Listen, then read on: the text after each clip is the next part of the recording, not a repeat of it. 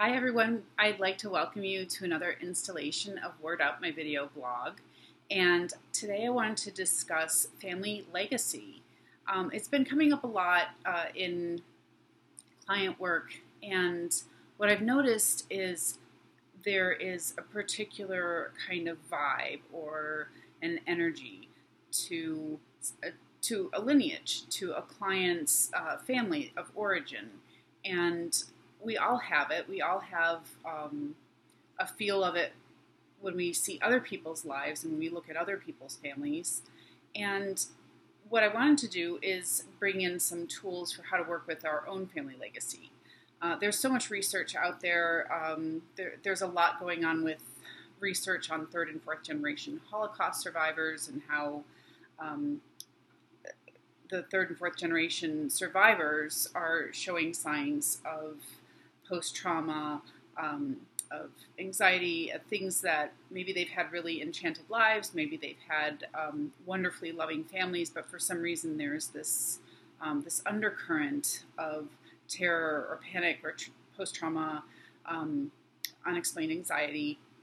And there's some research into epigenetics as well that's showing that when there have been traumas in the genealogy, that it literally gets written into the DNA, some of the hardships that happen, some of the oppression or terrors, and the good things too, but it's written into the DNA so that we can adapt in a way. So there's a great deal of research, particularly with third and fourth generation survivors of the Holocaust, but it's showing up with Iraq vets and their children and their children's children. It's showing up certainly with Vietnam vets, and all kinds of other things we can think of. Those are just some off the top of my head where I've personally seen the impact in the later generations of what the post generations went through. And even without oppression in the lineage and those terrible hardships, we have a certain kind of vibe or energy. There's a feel to an entire family, and there's a feel to the members in present time who are exhibiting what those ancestors went through.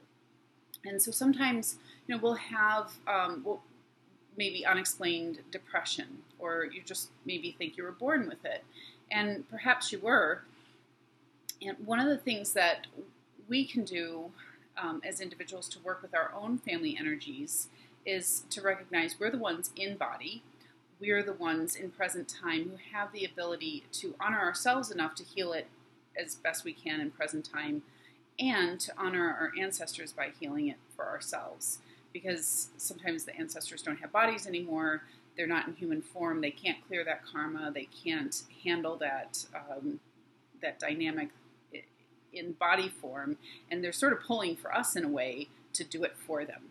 So some of the many ways in which we could do that, we can kind of sense into it and journal about it. We can sense into, what is it that I struggle with the most? And you might sense in and be like, okay, it's fear of the unknown or anxiety. And those are things that, people just generally can experience.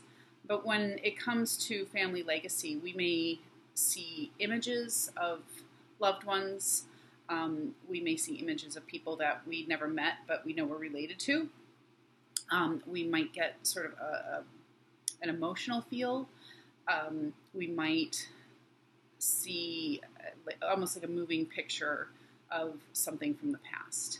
And there are so many different ways to work with it, but when you sense in and you notice that, you can notice the sort of gritty impact it has on your physical, everyday, or occasional experience. And the thing with family legacies when it comes to negative stuff is it's gritty, it feels more real than, say, lightness or happiness. It feels like heavier. There's more of a gravity to it. And, the happiness stuff we want to have continue in families, and some of that grittier, heavier, more difficult stuff we want to be able to clear.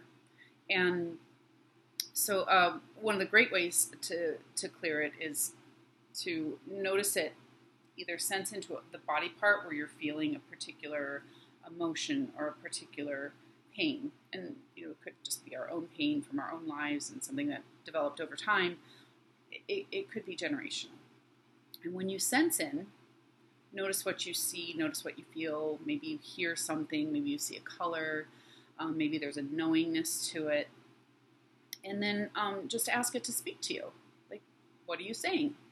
Or what would you like me to know? Or what do I just know at a core level? And again, you can write about it, you can meditate about it, and then as you're noticing into it, you can start to release it. You can even imagine yourself stepping outside of it and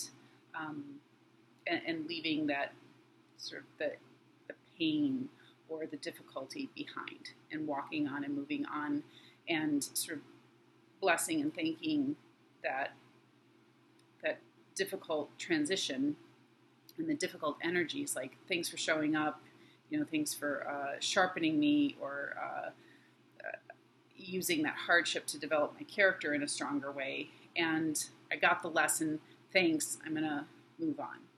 And in a way, when we're able to recognize, accept, and then kind of drop off those dynamics, those pains, those anxieties, those bits of chaos or oppression that happened in our families,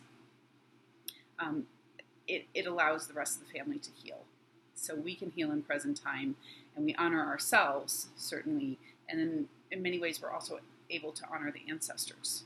And even if it wasn't something that the ancestors went through and we're healing ourselves, they're still rooting for us. They're still like, go, like, you're who we imagined. You're who we wanted to lead the pack, and we want you to reach your fullest happiness and your fullest potential. And it does right by us, your ancestors. So try that trick, whether you want to journal about it, whether you want to meditate about it, whether you want to clear energy about it, and just remember to bless the karma, thank it, and move on. And that's my tip for the week, and I hope you've enjoyed this, and please pass it on if you liked what I had to say, and I hope to see you next time. Bye. Thanks for joining me.